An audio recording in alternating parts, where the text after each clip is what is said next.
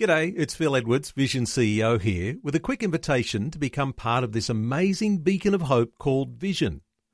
Together we can put our love into action to help people of all kinds build or rebuild their lives on the truth of God.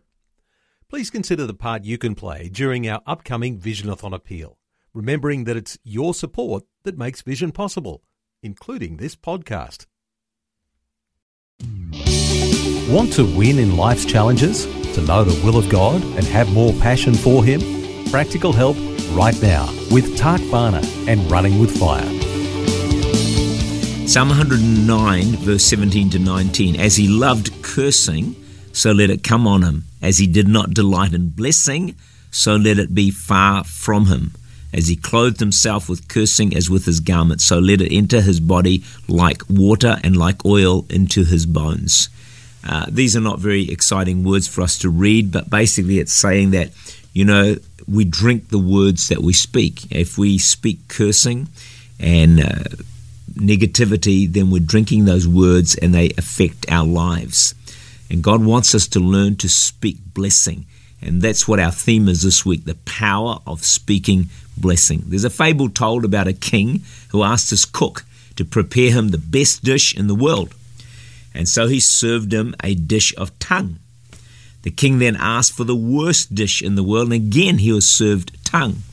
So the king said, "Why do you serve me the same food as the best and the worst?" The cook replied, "Because the tongue is the best of things when it's used wisely and lovingly, but it's the worst of things when used carelessly and unkindly." I think we would all agree with the truth of that. In our words are either blessing or cursing. Death and life are in the power of the tongue. We can speak life as we learn to speak the right words. Blessing literally means speaking well or saying good things of someone.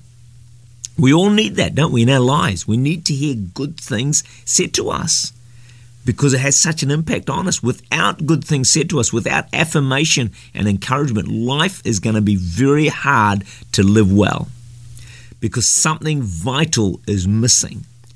And so learning to speak blessing is a very powerful way in which we can change our lives. But think about it, we can also change the lives of others. And I think a lot of people, and I talk to many people over the years, many people do not feel that they are blessed. Their life has been tough. In fact, often they feel more cursed than blessed. And if you listen to people, often they have a lot of sad stories, pain, struggles, abuse, sickness, disaster, tragedy often. And people can end up feeling like victims in a harsh world. And the sense of being cursed can come easier than a sense of being blessed. Well, the good news is this, that Jesus came to set us free from curses and to bless us. I love that when it says in John that, the thief comes to steal, kill, and destroy. That's what Satan does. He just kills, steals, robs us of everything good. But Jesus said, "I've come that you might have life and to have life abundantly." Jesus can move us from cursing into blessing. Derek Prince, that great preacher and teacher of the Word of God, says, "A blessing or a curse are words that have supernatural power, either of God or of the devil." He tells a story of when he was an associate pastor. Next door to the church was a pub. It was also a place of prostitution and of drugs. In a prayer meeting, he feels stirred by the Holy Spirit and said these words, "In the name of Jesus, I curse the pub." Well, guess what? That Christmas, a fire came, and the wind was blowing the flames onto their church. But suddenly, he sees the wind change direction by 180 degrees. The church is spared, and the pub is completely destroyed.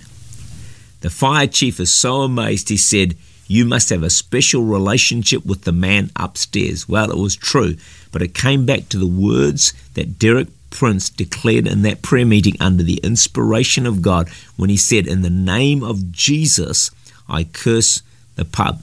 Those words had an impact and had an effect. And in the end, that pub was completely destroyed. This truth of speaking blessing is found all throughout the scriptures. In fact, we know that Jesus loved to bless. Remember in Mark chapter 10, Jesus takes the little children into his arms and he blesses them. And in fact, right from the very beginning of creation, we see this principle of the power of speaking blessing that God was involved in himself. He started it. Genesis 1:27 to 28. So God created man in his own image, then God blessed them. We see in Genesis chapter 27, it's a remarkable story here of the power of speaking blessing. Isaac is deceived into blessing Jacob instead of Esau. And we discover here that the blessing given by the head of the family is so powerful and so important and serious that Esau hates Jacob from that day for deceiving him from getting the blessing that was due to him. The blessing of the person or those who are in authority is incredibly powerful. In this case, Isaac as a father, the words that would come out of his mouth would have such an impact upon the children. Isn't that a lesson for us today? Maybe even as parents, as a mum or a dad, the words that you speak over your children can be great blessing as you speak good things to them. In contrast, those words can be great curses as you speak negatively or critically over your children. Those of us who have authority, let's be aware today that the words that we speak have tremendous power for good or for bad.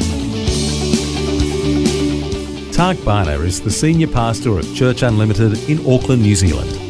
For more information, to make contact or to listen again, look for Running with Fire at our website vision.org.au.